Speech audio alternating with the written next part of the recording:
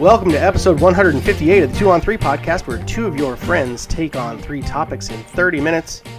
I'm Ty, and you can find me complaining like an idiot on the specific ways packages are delivered to my house at SEATJK. And with me, as always, is Chris. Where can we find you refraining from bemoaning the lack of basic competence in the world around you, Chris? You can find me at CD Little Senor, and usually, I don't know. I'm over it. I'm over competence. I don't expect to see it anywhere anymore, so I'm sort of over it. I just can't get past it. I know. It's basic shit. I mean, even after you set out specific directions for the people at the A to Z. We'll get there. Well, it's no ride to the moon off hot stonk tips, but we've got a great show for you this week. In segment 1, it's Girl Scout cookie season, and we're going to review the greatest bakery rivalry since Left Twix, Right Twix. In segment 2, it's an all-new edition of The Moron Chronicles. And finally, in segment 3, we're going to rage against the machine and find some fun ways to beat the system. Beyond the buzzer, it's back to the stupidest things ever said before we head to the OT to lament the greatness of Tom Brady and share a Bitcoin blunder. Interact with the show on Twitter at 2on3pod or hit us up via email at 2on3pod.com. You know how much we love to hear from you. But before we get to that, Chris, you were alluding to what I'm going to ask you about. Is there a point when you're interacting in the world where you will just feel like you need to public shame somebody?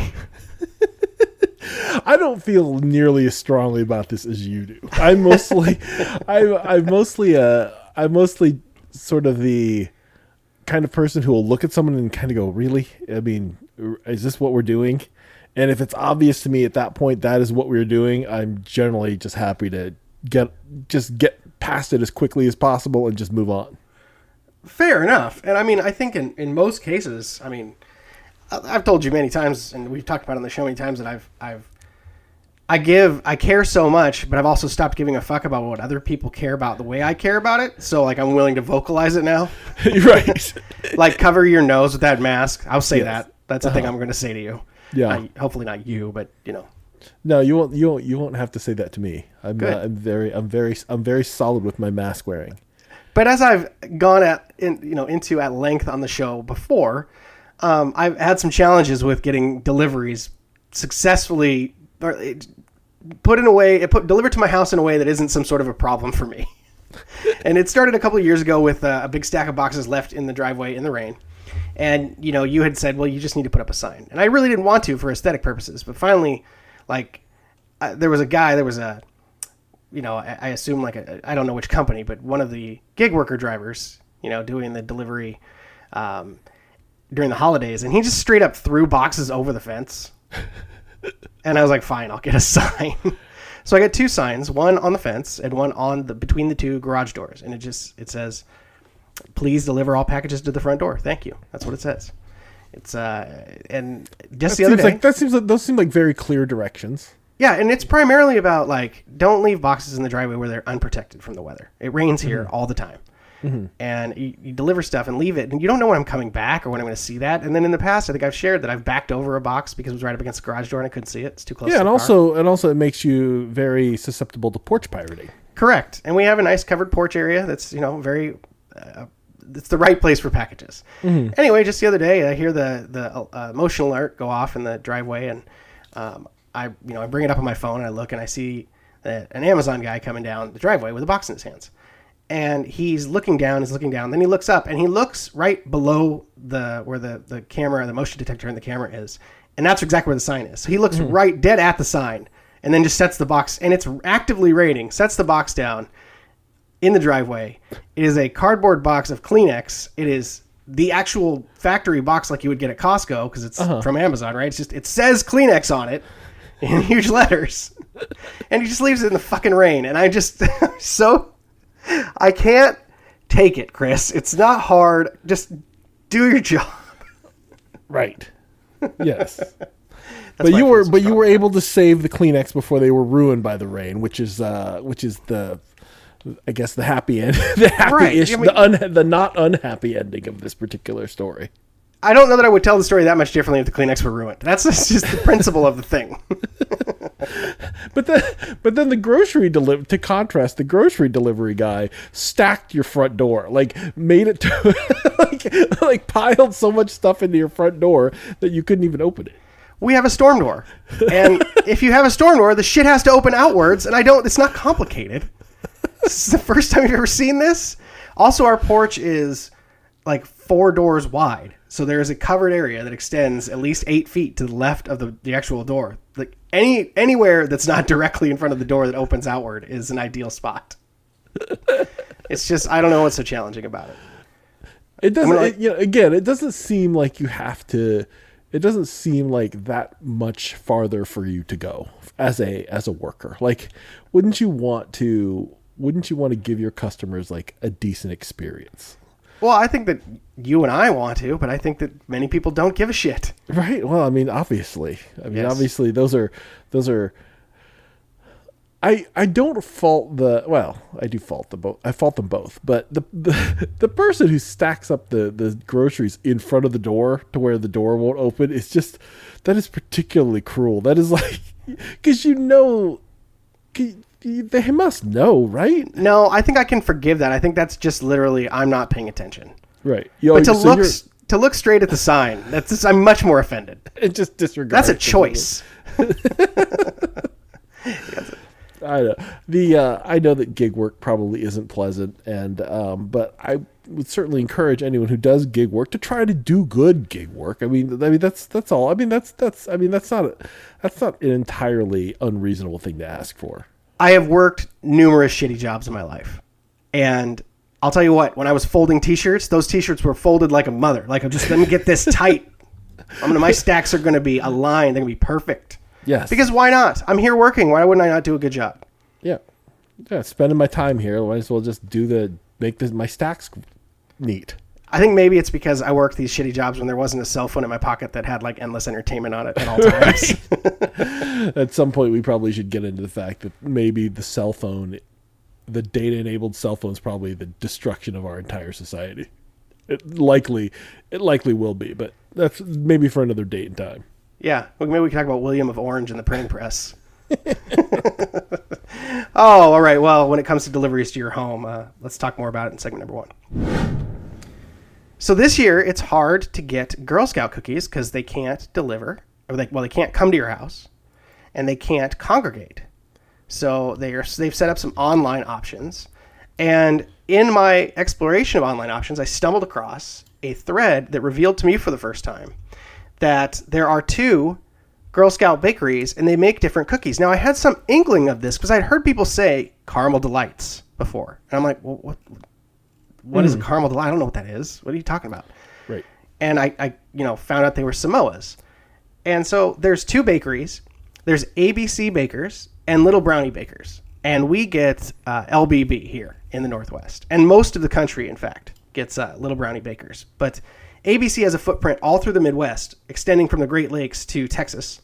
And they also have all of the Inland Empire in California and Nevada, except for Los Angeles, which obviously isn't inland, but it's like this pocket where Los Angeles is. And I was trying to look for commonalities, and they also have some spots on the East Coast, Maine, parts of Massachusetts. So like you might, depending on the state you live in, you could even get, like if you're in northern New Mexico, you get different Girl Scout cookies than southern New Mexico.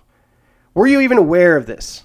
I had no. I was not aware of it, and as you made me aware of it, I looked at it and went, oh, I mean, I guess it makes sense in a way that I didn't think maybe there was just a single supplier, because they do sell millions of boxes of these every year. So it surprises me that how different the cookies are.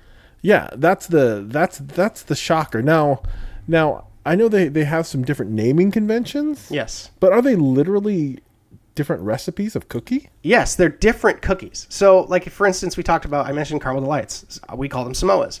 Mm-hmm. The Caramel Delight it's a little bit larger. Like the fudge stripe is thicker. It looks more like a Keebler cookie. Okay. The coconut is not quite as finely chopped. It's just a little bit bigger overall, and it actually it tastes different. Like there's more caramel in the Caramel Delights, and then there's different types of chocolates. So there are different cookie. I thought maybe Samoans were just angry that their race was being put on blast by the Girl Scout cookies. What is that anyway? Is it just, let's allude to coconuts? It's like, brown, it has coconuts, so let's call them Samoas. They could have called them Filipinos, but then the Filipinos would have loved it. Maybe the Samoans do love it.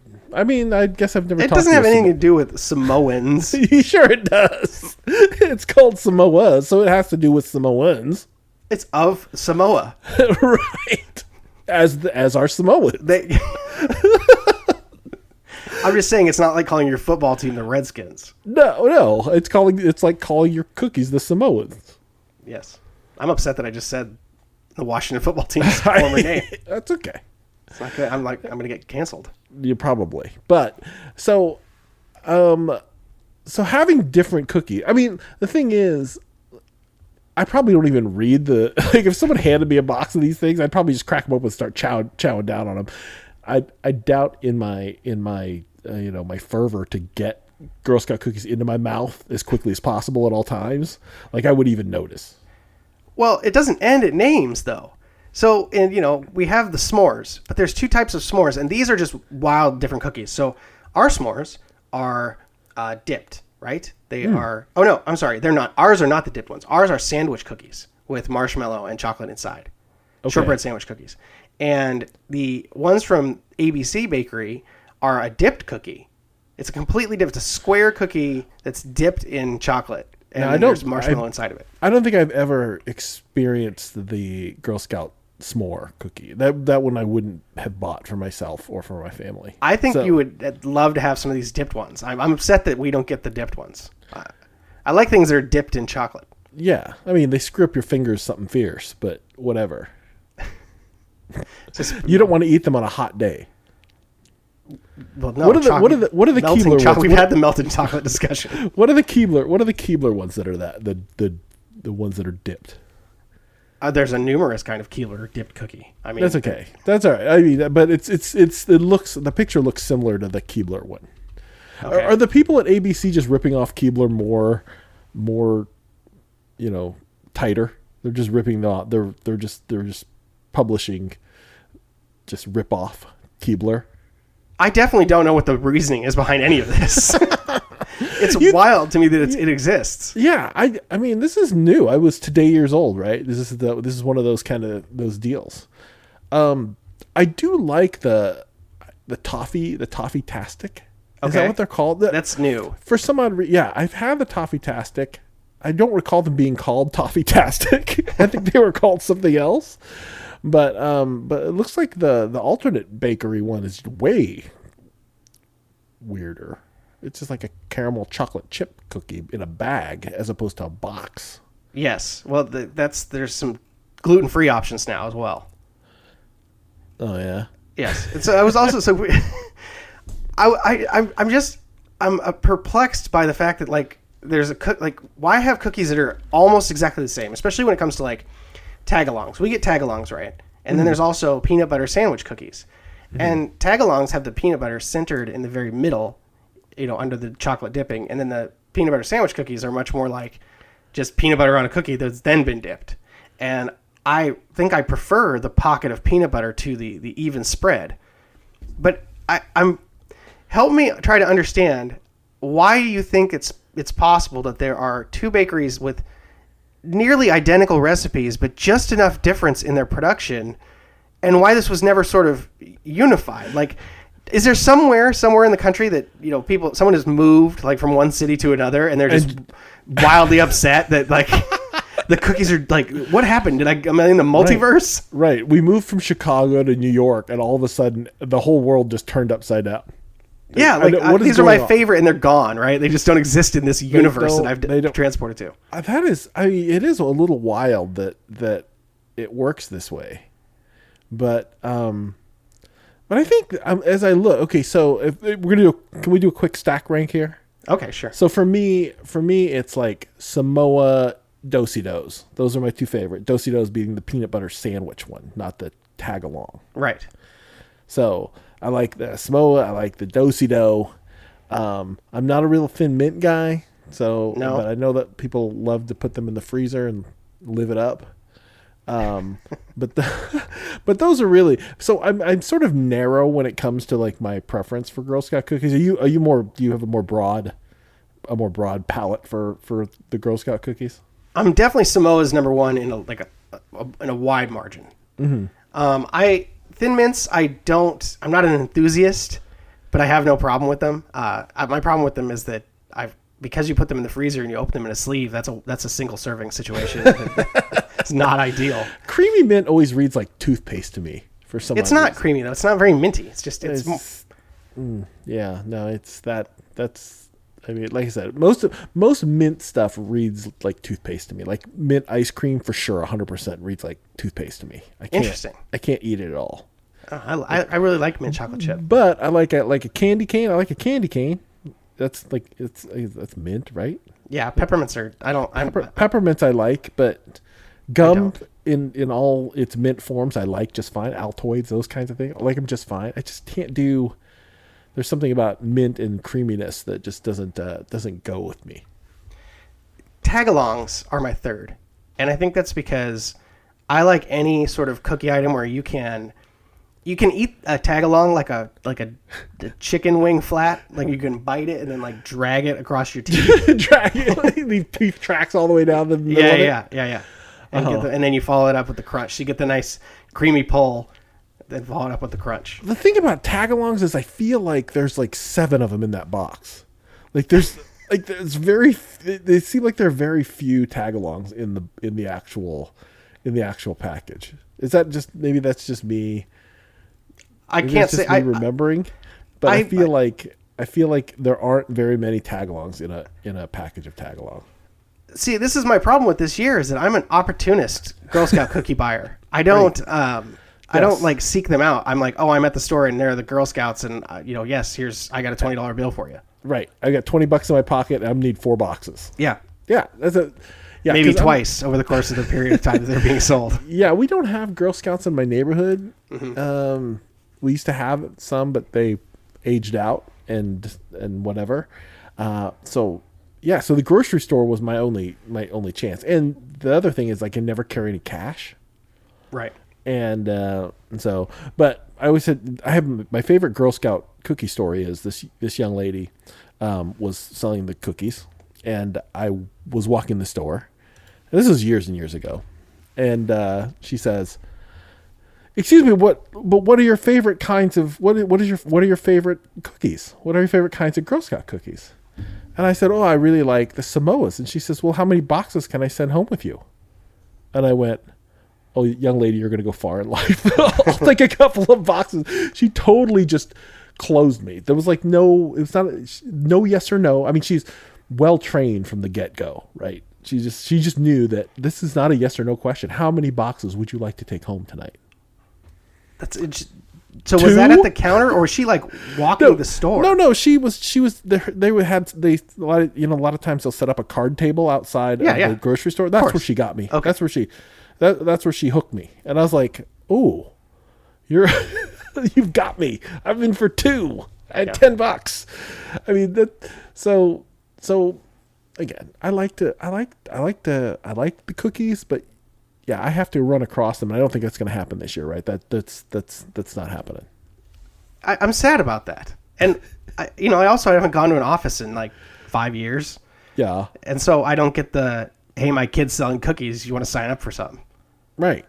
The pre-order. Yeah, and again, an easy breezy 4 boxes for a pre-order, right? Exactly. Yeah, I'm in for $20 if somebody hands me the sheet.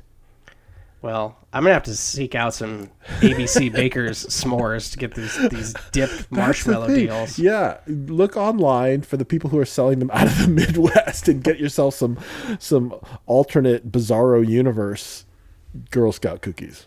Well, and I was hoping that perhaps you had experienced the difference yourself. I guess I could have asked you before we decided to do this. I mean, I grew up in the Midwest, and I don't recall them being different at all in any way, shape, or form. We had Samoas, Tagalongs, Do-si-dos. I think we had all the classics, Thin Mints. I think we had all these.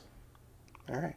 Well, let's go to segment 2, where it's time for the Moron Chronicles. All right, you remember this. This is where I read Chris stories about people acting like idiots. And then we wonder why they behave this way. This one's called Making the Bed. This is from a young woman writes in. She says, I had spent the night at my ex-boyfriend's place and stayed a bit longer in the morning to help clean the house. I was folding some clothes when I noticed him go from one side of the unmade bed to the other without actually doing anything. I looked at him and he looked clueless. He said, can you help me please make the bed? I've never done this. I have no idea where to start. I didn't mean to have a strong reaction to it, but it left me speechless. He was 26. That day, I realized that his mother often visited his house and made the bed and cleaned up. Well, this guy's living his best life. I don't know why he'd muck it up by like having a girlfriend. Right? I don't know, man. I learned to do my laundry in like 7th grade. I can't relate to this kind of thing at all. Like that's fine. All I can remember from my childhood is trying to get away from my parents. I grew up in a house that had house help in it. So like magically things appeared, like clean clothes and all these kinds of things. So how aren't you more of a prick? Because I left home. I went to college and I had to do my own stuff. So I grew an appreciation for it. It was never sort of an entitlement thing. I remember one time I brought my buddy from college home for the weekend. Like we had a long weekend, like a 3-day. So he came down to the 62626 with me. And and on the Monday when we were leaving, we were out most of the day doing stuff with my friends and stuff. And so we came back to the house to go back to school. All of his clothes were washed and folded and on the bed because, college guys, we just leave our stuff out. Right. So all of his stuff was like washed and folded and on the bed. He looked at me and went, what? I was like, just say thank you on the way out. That's how we do it around here. Just say thanks. And enjoy, because clothes just go in the hamper and they get cleaned and beds get made, and I don't know. It was lovely. I can't complain, certainly. Under what scenario can the idea of like I've seen a made bed? Can you not get? I can't get from an unmade bed to a made bed, and yet I can't reproduce this made bed like in any way, shape, or form. It doesn't have to be perfect. I half-ass make the bed every day.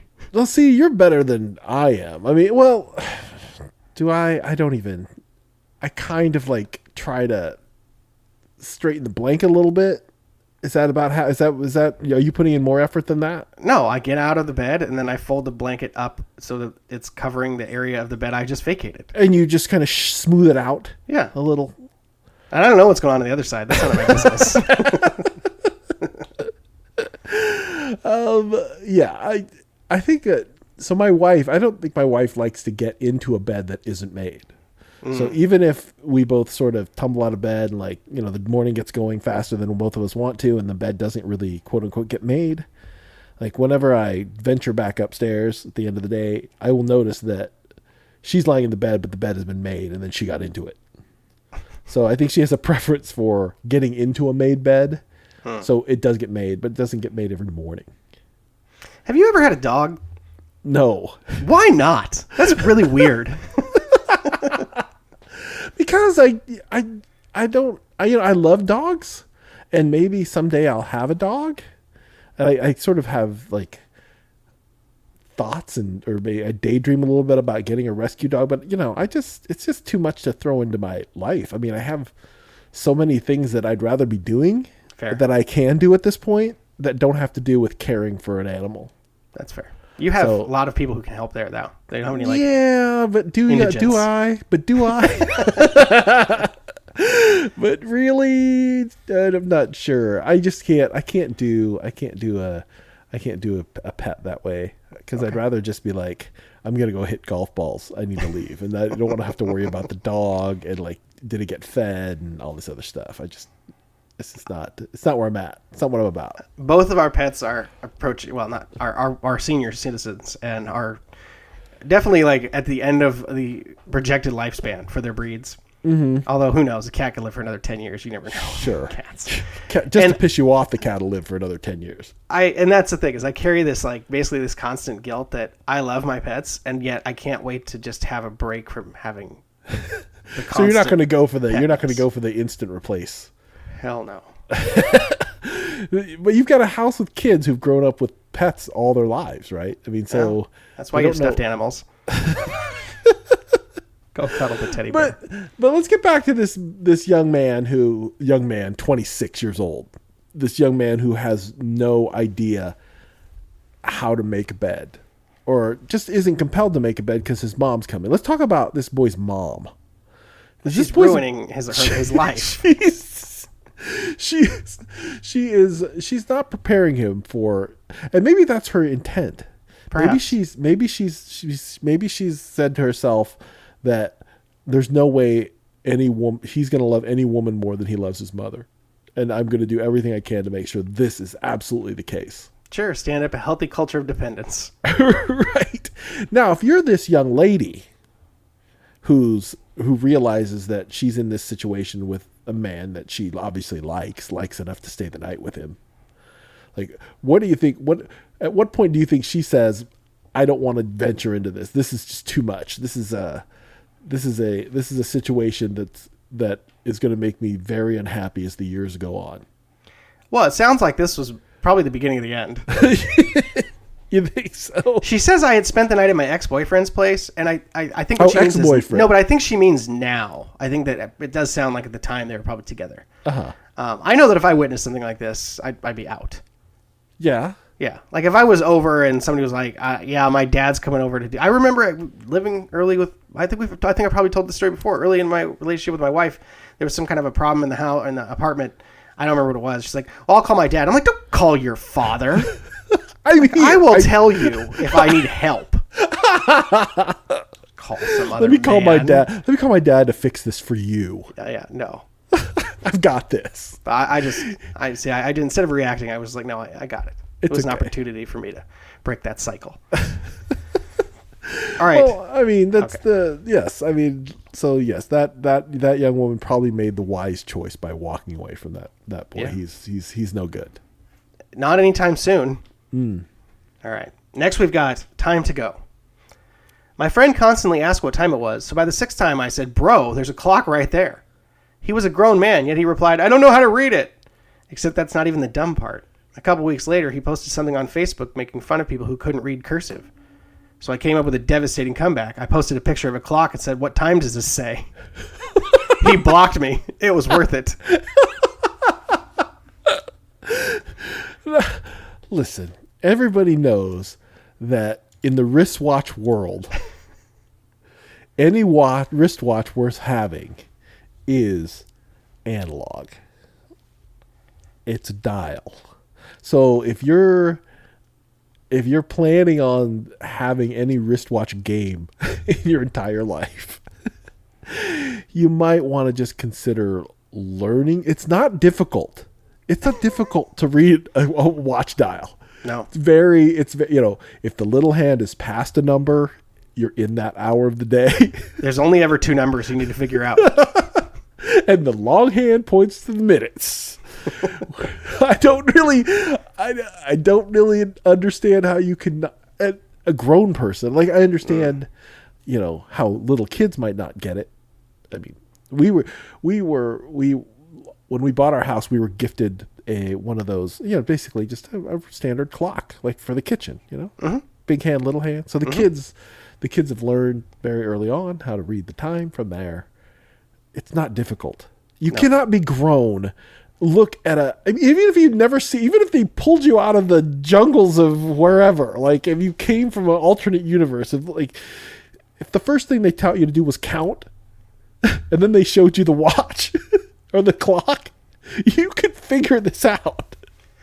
Little kids or people, I guess, who don't know how to read time are really good though at pointing out things that you just take for granted as the way they are and making you question it, because there's always, everything's got a system, right? Mm-hmm. And the kids are like, wait, why are there the kids are really not confused, but they're like, why are there 60 minutes in an hour? And I'm like, I got nothing for you. I mean, like, I know there's some calculated reason. I don't know what it is. I don't think about it, but it is a good question to ask.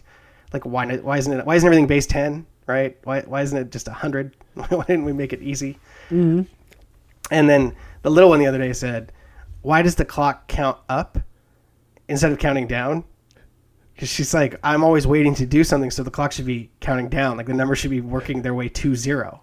Because, like, she's thinking, like, getting on her classes and stuff. Like, the day starts at midnight and then works its way back. Well, can you imagine sort of, like, there's the constant... 1 hour. There's 1 hour left in the day at 1 o'clock. No, at 11 p.m. There would be 1 hour left on the clock. No, the clock starts at 24 and just counts down to 0. Right. That's what time. Right. So at 1 o'clock. So at 1 o'clock, at 1 p.m. Yes. Or at 1 o'clock on your clock, there would be 1 hour left in the day. Oh yeah. Okay. Yes. Sorry, I was thinking in terms of when you said at 1. There. Yeah. I understand. Yes. When the clock read 1, there would be 1 hour left in the day. Yes. Right. But I started thinking about, like, can you imagine the sense of foreboding that would create in all of, like, everything you were ever doing? Just this clock counting down. Just instead of time passing, it just be this, like, constant existential threat that you were running out of time. Right. I think it'd be very stressful. Well, the clock piece is just because the first way to tell time was by a stick and a shadow, which makes a circle. Okay. So thus, it's based on 360 degree. It's based on it's based on this circle because that's the only way early people could tell time because the shadow made a circle on the ground. Well, yeah, I know how sundial works, and now you pointed it out. It seems very stupid that I said what I said earlier. No, but that's fine. But the other thing that's great about having an analog watch is you don't really have to read it. You just have to look at it, and the pattern tells you. There's like a quick cue, like you can tell it's 3:15. Right. By just glancing at your watch very quickly, and you don't have to like go, oh, what is that, at 11 or is that a 10 or an 18? Right. If you got a bad digital watch in the sun, like when you become an experienced time reader, you don't really actually read the time anymore. You just understand the code of the hands on the face and what that means. Right. Yeah. And it's beautiful. God bless the people who worked that out for us. But if you can't read it as a modern adult, I don't know what to tell you. That seems basic. It's pretty tough. All right. Well, let's go to I was going to say that's it for the Moron Chronicles this week. We'll be back with more at some point in the future. But with that, let's go to segment number 3. So I had an encounter with the system today, and I hadn't encountered the system in a while. And so I wanted to talk about beating it. So what happened today was that I was taking my younger daughter to the dentist, and I turned from a side street onto, we'll call it a suburban highway. 4 lanes, but the speed limit's like between 35 and 50. Like there's a urban arterial. Correct. But it is a highway. Like it has a number. Mm-hmm. And I turned onto the highway just for a mile or two. And as I turn the highway in the distance, I can see a figure of a man in the middle of the median. And it looks like he's crossed from halfway, and now he's waiting for the other side to clear. Mm-hmm. But as I continue on and come up on him, I realize he's not crossing. He's just sort of meandering down the median. And he's got like food in his hands. It looks like maybe like a 6-pack of eggs. And I don't know. Again, I'm driving, so I'm not giving him a long stare. He's older. And then up at the next intersection, I see there's 2 motorcycle sheriff's deputies, and they're dealing with some sort of a fender bender situation. And when I get up to that light, I have to stop because there's no other cars. I got there right when the light changed. And so I was like, well, hell, I'm going to roll my window down, and because that guy looked like he needs somebody to get him out of the street. And I'm hesitant, right? At this point, I especially because in Snohomish County where I live, the sheriff's department is not maybe the most trustworthy, like in the Leo department in the country. They've had some incidences lately. Yeah, and the sheriff himself is not willing to enforce the orders of the governor and other such things. So I feel a little trepidatious, and I also don't want to sick the cops on this guy who's clearly troubled, and it's one of those situations where we talked about before. Like it'd be nice if there was some other option. Anyway, I roll my window down, and they're wearing motorcycle helmets and they're talking to each other. Mm-hmm. So it takes me a while to get their attention. And then I'm like trying to gesture, like look down this way. Because if they just turn their heads and look, they'll see what I'm pointing at. Like this guy in the middle of the street. And finally, like one of them steps towards me and understands what I'm saying. I was like, this guy has walked probably 500 yards down the highway here. You might want to go get control of the situation. And the cop was clearly so irritated that I had interrupted their conversation. He's like, yeah, well, we're handling this. And I'm like, you're the cops. This man is in danger. Like, you're right here. And there's two of you. And so my response was, okay, great. But don't you have, a radio? And he's like, yeah, we'll get right on it. And then I see them turn and look, and I'm like, whatever. I roll my window up. Like, I told him, what else can I do? Yeah. And then I see them turn and look, and I look in my mirror, and I don't see the man anymore. And I'm like, oh, God, is he gone now? Did he cross the street finally? And I look like an asshole. But what had happened was he was blocking the entire side of the trolley. The cop actually looked down the street, realized what was going on, and then went and jumped on his motorcycle because all the traffic on that side of the highway had come to a stop.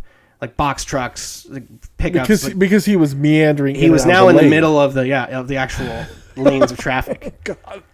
So, I mean, hopefully I didn't, call down a beating on this man or something, because somebody just needs to get him out of the street. just escort him to the pedestrian safe side of the road. But it was just, I remember a time where if you called out to an officer, their response was not, it was what can I do to help you? What's going on? Why are you getting my attention? Not what the fuck do you want? Yeah, the hell, dude. What are you? Anyway, with that, let's talk about beating the system. So in this first scenario, we've got an employee who is clearly being evaluated on computer activity. So you and I both work technology jobs. We know that there are lots of systems available to monitor employees. What most people don't realize is that, and I hate that phrase. People don't realize. I didn't mean to say it.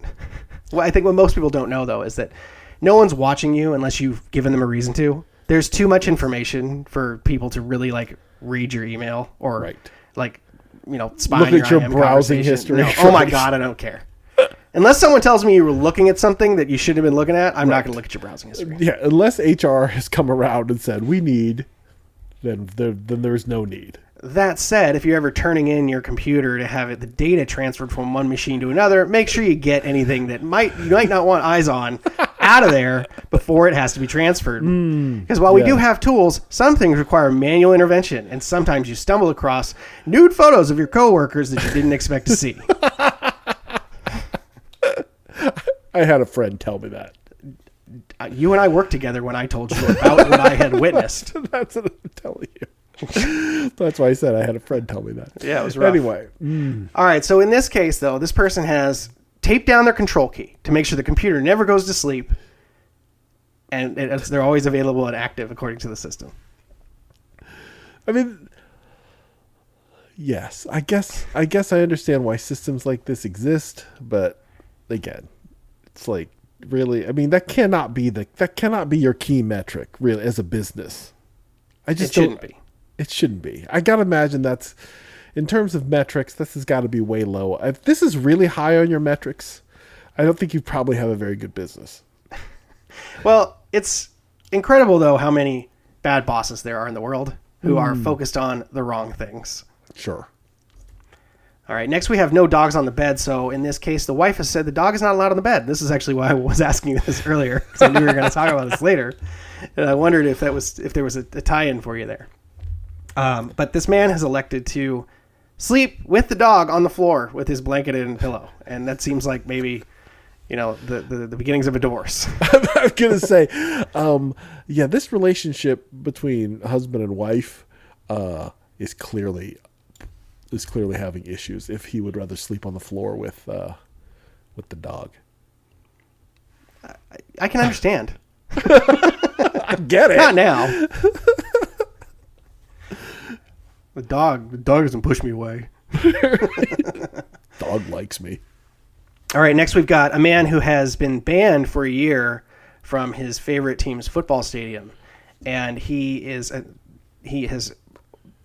rented himself an apple picker, a giant crane even, one tall enough that he's in the basket looking over inside the stadium. So he's outside the stadium in a crane above the edge of the wall. So I get it. He got banned, and now this is the only way he can watch the games. Correct. He didn't get banned for doing this. No, he got banned. I mean, you get banned from a soccer stadium in Turkey. You did some shit. Yeah, I mean, really, what are the top? Did he shoot a man? I mean, what happened? Who knows? Lighting flares, getting stabbing somebody. Getting banned from soccer is that's difficult. That's difficult. I think it's probably difficult to do. Yeah, I mean, it's generally fairly challenging. Considering some wild shit that I've seen on TV about soccer fans. The whole thing with like flares, like I'm just gonna light a big fire in the stands. Can you imagine having to be by? I'm like, I'm here to watch the game. I'm not here to like participate in your pyrotechnic display. Right? Like, yeah, they even in American sports stadiums, right? They light off they do the big smoke thing. Like Portland, I know Portland does it, don't they? They do the big smoke thing. Yeah. It's like, Jesus. No, the team can do that when they come out of the tunnel. You don't. Yeah, I don't know. Are you being paid for this? Stop it. All right. Next, we've got incredible cheat sheet. So I've definitely had classes where you're allowed to bring one piece of paper, right? And one piece of paper of a certain size. Mm-hmm. And in this case, we got a person who has apparently managed to fit half of an engineering textbook onto what looks maybe like an 8.5 by 11 sheet of paper. And it is the tiniest possible writing. It includes diagrams, equations. It's got highlighting on its own. So like he's highlighted his own notes. And it's just incredible work to go to this level of effort to make, but it makes sense too, because like memorization is a dumb way to teach things. But and considering this is seems like an engineering course, I think he's probably going to be a pretty good engineer. Yes. He's definitely engineered himself a really terrific cheat sheet. If I was the teacher and I saw this, I'd be like, oh, you know what? You're good. See, this is the I grew up in the era prior to common laser printing. Mm-hmm. Right? So, we had dot matrix printers. Nobody had a laser printer when I was in college. I mean, they were pretty rare even when I was in college. They were but to this day and age, they're common as shit, right? So you could make a badass cheat sheet with a computer and a laser printer these days that would certainly maybe even. I mean, is this one handwritten? It's hard to tell. Yeah, it's hard. It looks tell. like it is though.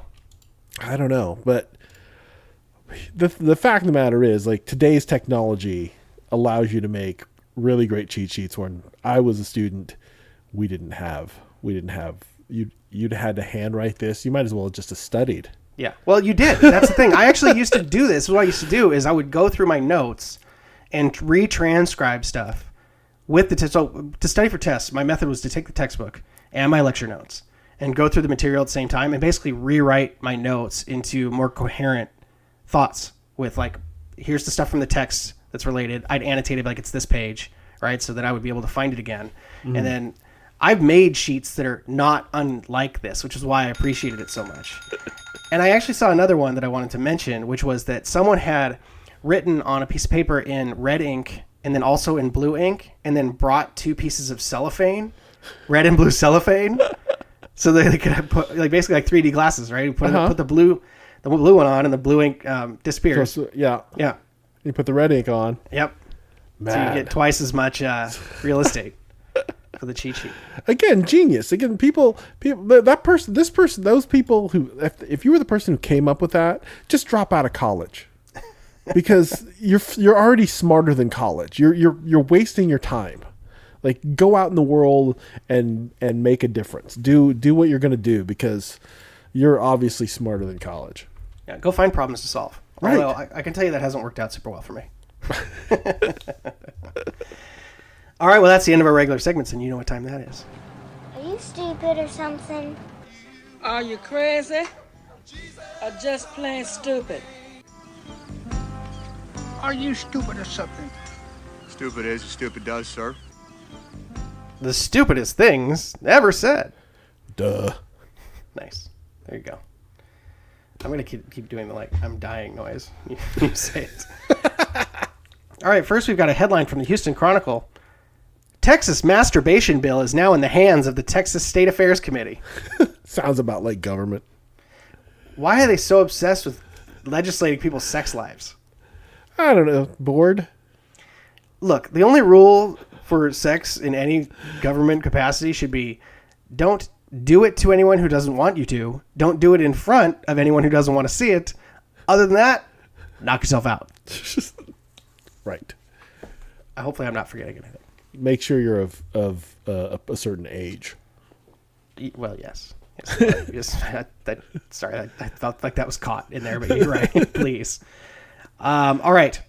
These are questions asked by tourists visiting the UK. Can you tell me who performs at the circus in Piccadilly?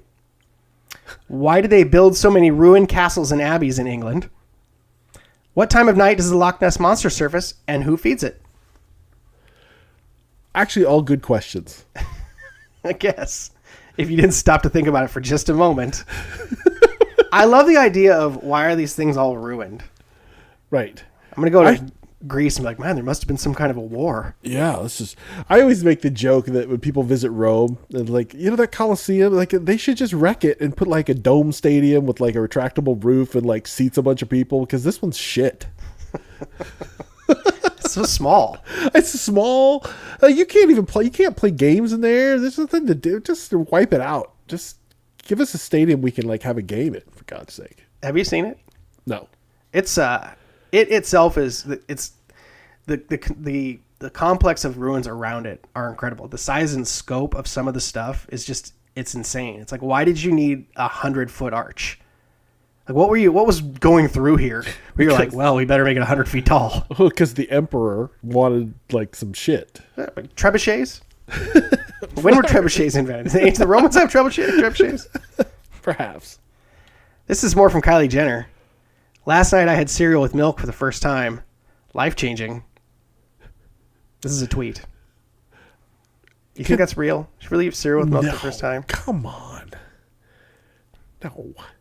She's just trolling. She's screwing with you. You saw Drunk Tom Brady today, right? Oh God, it was my favorite thing today. That was my favorite Drunk Tom Brady meme was that feeling when you eat your first strawberry. That's what reminds me. I liked his tweet was funny. It was like, it was avocado tequila.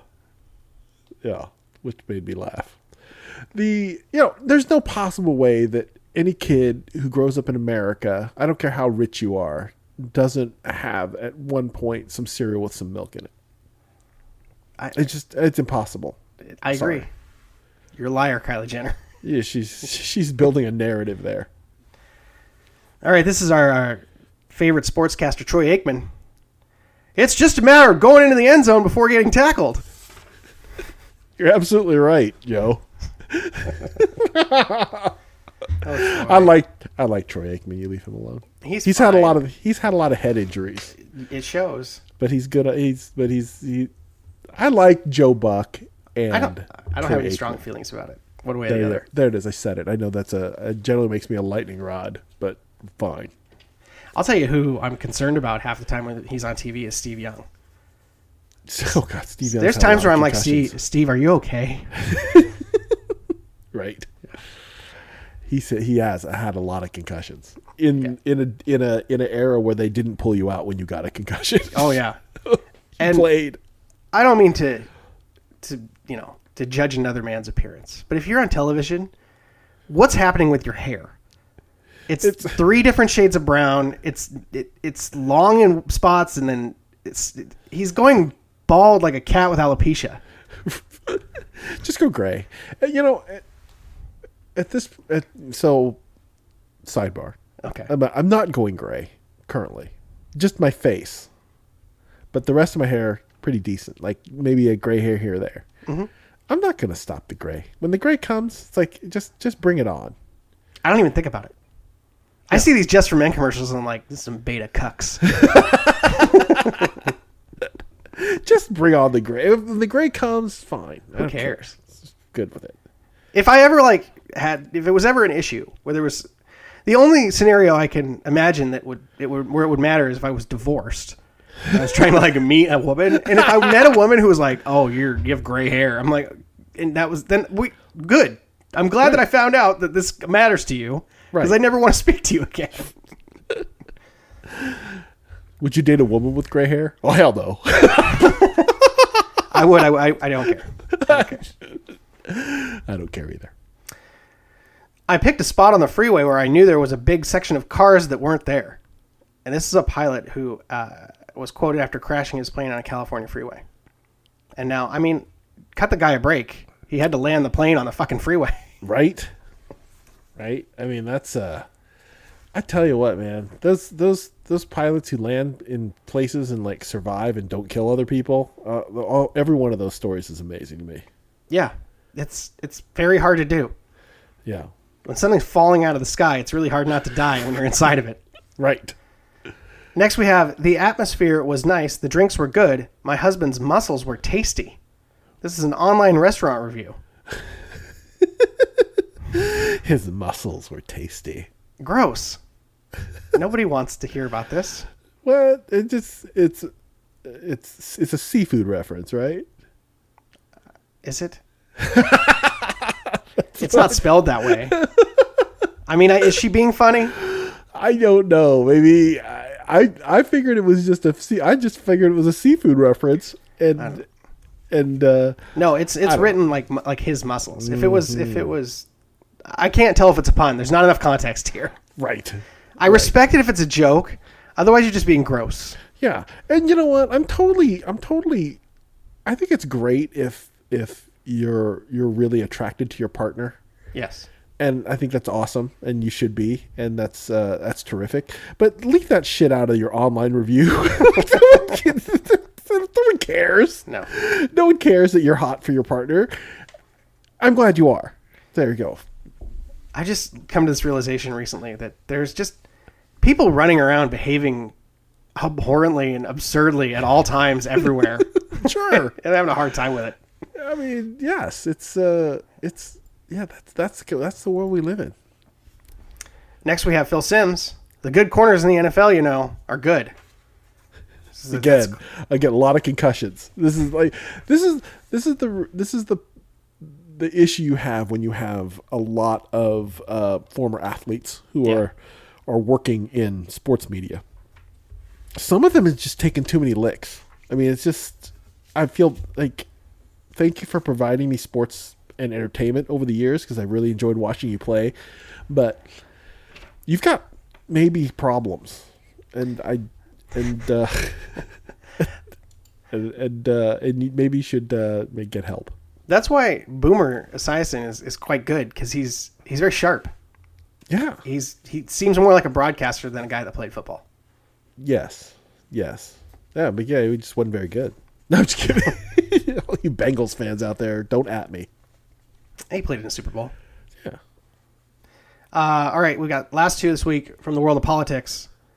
Since the founding of our nation, many of our greatest strides, from gaining our independence to abolition of civil rights to extending the vote for women, have been led by people of faith and started in prayer. That's DJT, the National Prayer Breakfast, a couple years ago. You were going to do the voice. I thought about it, and then I didn't want to do it. I don't want to think about it. I don't blame you. I'm moving on. We're moving on from DJT. We're definitely not. I don't know if you've been paying attention. I'm moving on. I'll move on when he's in jail. He's not going to jail, so you're never moving on, apparently. Okay. All right. And then finally, we have Lindsey Graham to Facebook founder Mark Zuckerberg during a congressional hearing. You might remember. By the way, before you read this, every legislator who has had to ask questions of a technology person, always embarrassing. 100%. Like, none of them can ask a coherent question even remotely. Well, Lindsey said, "Is Twitter the same as what you do?" No, Lindsey, why don't you talk to your social media director, you lame ass? And how about the rest of you all? Why don't each of you bring your social media directors here to ask me questions, because you guys obviously don't know jack shit about any of it. I mean, have they always been wildly unprepared? Has it always been like this? Because it seems like now there's just nothing. Like, there's just no. For instance, for Katie Porter to stand out the way she does, it's primarily because she's doing the job the way I remember it being done 30, 40 years ago. Right. I have information. Mm-hmm. I'm going to ask you about it, and you're going to tell me yes or no, and then I'm going to tell you what the real answer is, because I want to know if you're a liar. Like, that's mostly the reason people have to come do hearings in Congress. Or I'd like clarification around this particular stuff. Like, I'm going to ask you a question because I'm trying to make a decision, and I don't feel like I have all the answers, all the information. So I'm going to ask you, the person who has the information, what the actual information is. And then I'm going to make a decision. The thing is, like, there's no possible way the modern legislator can absorb all the information they get. I mean, I used to work at the Illinois State Senate as a page my first 2 years in college. It's my summer job. You go there in the middle of May, you work till the end of June. It was great. 6 weeks, get paid. It was awesome. But you would have to pull together these like legislative packets, like these bills would come through, and you'd have to take them to get them bound.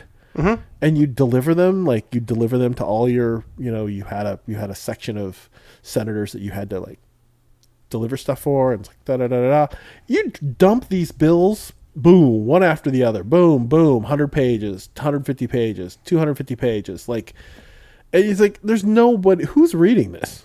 Like, there's no possible way that any individual could read a tenth of this and understand a tenth of it, of what they've read, and make any sort of like coherent decisions about what's going on in these bills. I just can't believe it can be done. But you could, knowing you're going in for hearings, read a briefing book and have thoughts about it, and maybe ask some of these questions to people around you before you're in the room. That seems much more reasonable expectation. All right, well, that's all the junk from our testies this week, so let's go to the overtime. Overtime. All right, in the overtime, I mentioned Tom Brady. I really want to touch on, so everybody gets into these things now, like, is Tom Brady the greatest athlete of all time, which is an absurd notion. Like, why are we even having this conversation? He is the best quarterback. That's it. That's the beginning and the end of it. You could make the argument he's the greatest sportsman, in the sense that you want to say that he has accomplished more at something that's very difficult to do because of the sport he plays and because of the nature of the sport he plays. But I don't understand the point of having these dumb debates about whether or not he's clearly not the greatest athlete, no matter how you define that word. No, you're absolutely right. And I think that you're absolutely right, Joe. Thank you. Yes, we have this. Well, certainly sports radio, sports television likes to do this. This is very much a bar argument, right? Of course. This is like a thing people love to sort of talk about. He's better at football than somebody is at baseball. It's like, right. Okay, whatever. I find the whole thing insufferable. I think so too. But I don't think there's any question he's the greatest quarterback to ever play in the NFL. That's an easy thing to take. But to try to then compare it to he's greater than Michael Jordan. It doesn't. To try to make the argument just doesn't make any sense, right? It's just like this. It's a nonsense thing that people with 4 or 5 beers in them like to sort of butt heads about. If he was like Michael Vick, and then did what he did, then I would think you have a real argument. You know what I mean? Like if he was actually running for 20% of the team's touchdowns, right? And like, I don't know, doing ball carrier shit as in addition to playing quarterback. And then also playing safety sometimes. And he kicked field goals and whatever, coach the team. I mean, like there's lots of ways to slice this, but yes, that is just kind of a dumb. That's just kind of a dumb sports argument that people like to make. I don't know. It's like even comparing him to other football players who play different positions is almost nonsensical. Like your skill set is different. Yeah, you need certain people to do certain things in football, and he's the sort of the middle of it, and God bless him. He's good. He's good at what he does, and he's successful, and that's what's left. Yeah, I think this goes back to our discussion on refinement too from a couple weeks ago, where it's like specialization in sports kind of sucks. Like sports is more interesting if you just had, say, 30 athletes, right? And you just had to go like play the sport instead of like this guy's the quarterback, these people are the receivers, and you'd still naturally gravitate to those positions, but it'd be just a lot more interesting if it was more fluid, I think, for all sports, really. Yeah, I mean, we had there was this like Twitter thread from a little while back where we were talking about baseball, like what's the goofiest, tell me something about baseball, like the craziest idea you had about it, and the thing I coughed up was you should have 9 guys who hit and 9 guys who play the field, and maybe some of them do both, but not necessarily. Hate that. See, I want the opposite of that. You just load up with a bunch of all the best hitters, the biggest, strongest hitters, and all they do is hit. And then you have the best fielders, and all they do is field. It's And the then, of course, opposite. pitchers do. That's what I want. That's what I want. I think you should just eliminate the home run. Like, you should have to hit it insane, like, for a home run. Like, it should have to, because the biggest problem with baseball is the ball doesn't get put in play. So if I think the pitching would change if there weren't home runs, you'd stop trying to strike everybody out. You know, you just like, whatever, let him hit it off the wall. I think it'd just be way more fun. Can you imagine if most home runs hit the wall and then just were live balls? Like, how's that not fun? it's not fun. How's it not fun? The ball's going to be bouncing around inside this little, like, it's like racquetball. You'd rather see people jack it out of the park. I'd rather see. No, I don't I'd rather see see that. put them in the stands. Yes, but I want you to have to hit it like, it's got to go 400 feet, but stay like 40 feet in the air the whole way. Like 400-foot walls everywhere, but they're all like 50 feet high. Yeah. You're killing. Or even shorten it up. You're Like, so killing. You're killing the attendance of our stadiums. no, give me the big green monster single.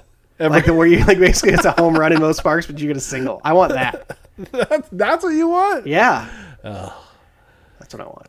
All right. Well, the last thing I want to mention tonight. So, Bitcoin's been in the news a lot. Crypto in general.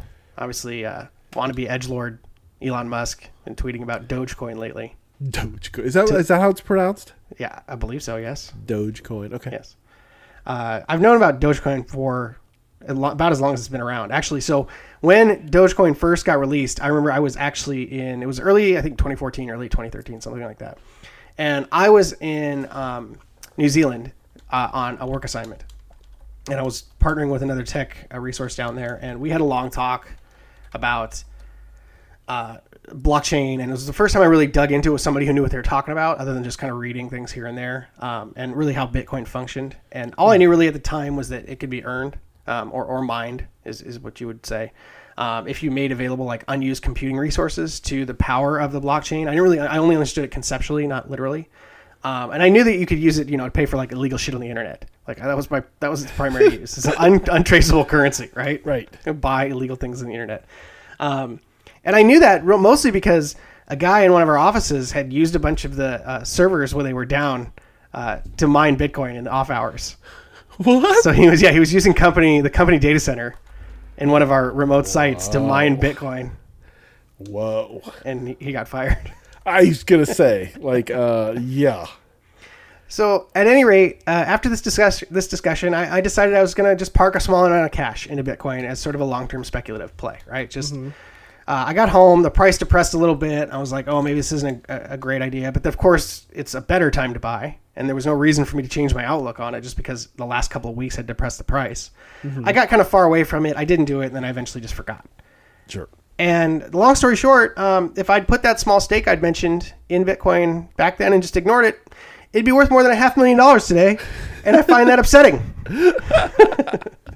That is the thing about speculation, right? Is I started doing a little Bitcoin stuff last year, and the way I did it was I put in a little, and then when it doubled, I'd put in a little, and when it doubled, I'd put in a little, and when that doubled, I'd put in a little, and a little's turned into a pretty decent snack at this point. Which is, again, like, comfortable for me. I mean, I don't, would I put, it'd be nice to think, like, there's this famous pizza guy story. Do you know the famous pizza guy, the Bitcoin pizza guy story?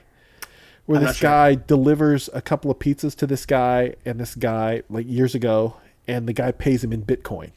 Like, 10,000 Bitcoin. Which, at the time, was worth, like, $35. Right. And, of course...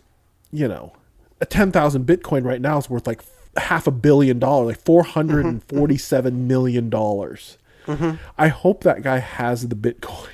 I don't think he does. Who knows? But the amount of like Bitcoin stories that are bubbling up, like this dude has a bunch of Bitcoin on a hard drive that's encrypted, but he doesn't know what he can't decrypt it. And it only has so many chances to try to password before it erases itself.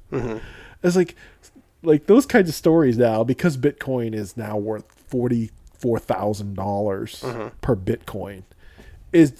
They're amazing. It's all amazing. And I don't know if I was the pizza guy and I currently had $447 million worth of Bitcoin, like on my home computer somewhere. Like, I don't even know how you'd go about monetizing that. I mean, I don't even know where you'd start. You'd have to call somebody and like a financial planner or somebody and say, I've got about $400 million worth of Bitcoin here. How do I sort of like live a lifestyle? How do I start living large on this? Because I want to. Well, I don't have any like words of wisdom for you on this, but I guess follow your gut and don't forget about it. Because I was like, this is gonna, and now now it is part of my job. I talk to people all the time where I'm telling their companies that your finance department is going to need to learn how to function, how to learn blockchain sooner than later. Yeah, like it's going to happen. So you should prepare for it. Yeah, you should understand it in some way, shape, or form. I guess I don't really even have basically buying crypto via common application. Right. But it's just like, it's just, I was having this discussion with my wife and I said, it doesn't feel like buying stocks, although it should. It is more or less. It's basically you're transforming money into different money. Mm-hmm. Like you're not spending money. It's not like I'm spending money. And I'm not in it so deep that like if the whole thing crashed out tomorrow, like I'd toss myself off a building. It's just currency speculation. It'd be like going and buying a bunch of yen against a weak dollar. Right. Like exactly. Like Forex. But I don't understand that. I just know that it's been going up. The graph goes up and to the right, and whenever my current value doubles what I put in, I buy a little more. That's it. That's my whole plan. And if the whole thing were to kind of half crash out, I could likely get all my initial money out before the whole thing shat the bed. Like I wouldn't ever lose out on whatever principle I put into it. So it's just a slow play craps table. Exactly. It's fun to kind of see. It's fun to kind of see it go up, and I just don't know I certainly don't know where the sky is on this. I mean, you read a half a dozen articles, and you're just like, I don't know. Nobody knows. Nobody knows. I don't know. We disconnected all securities from their backing valuations long ago. It's just all fantasy sports now. Right. So yeah, exactly. GameStop being like your a good example of that, right? Just like, I mean, without getting too much into it, I love that just because it's a matter of taking public information and exploiting it. Yeah. Like that's what I loved about that story. Oh, these companies are over leveraged. Well, let's apply the leverage. Right. Let's pull it. Yeah. Let's pull the lever. Hey, they put too much weight on this lever. If we pull it, it's going to break. Yeah. It's going to fuck a bunch of people, and we're going to really have a good time with it. It really actually makes me feel like we need reform around things like maybe hedge funds shouldn't be trading 401ks. Maybe like Vanguard investment funds shouldn't have large portions of their investments run by short sellers. I don't think you should be able to short sell with like retirement funds. It's like that's the plot of like every, like some bad politics cop show where like somebody's taken the pension fund and has lost it in the right. Yeah. and has put it in bad investments and lost the whole thing. And now they have to like kill the DA. Yeah. I don't know. Yeah, whatever. Like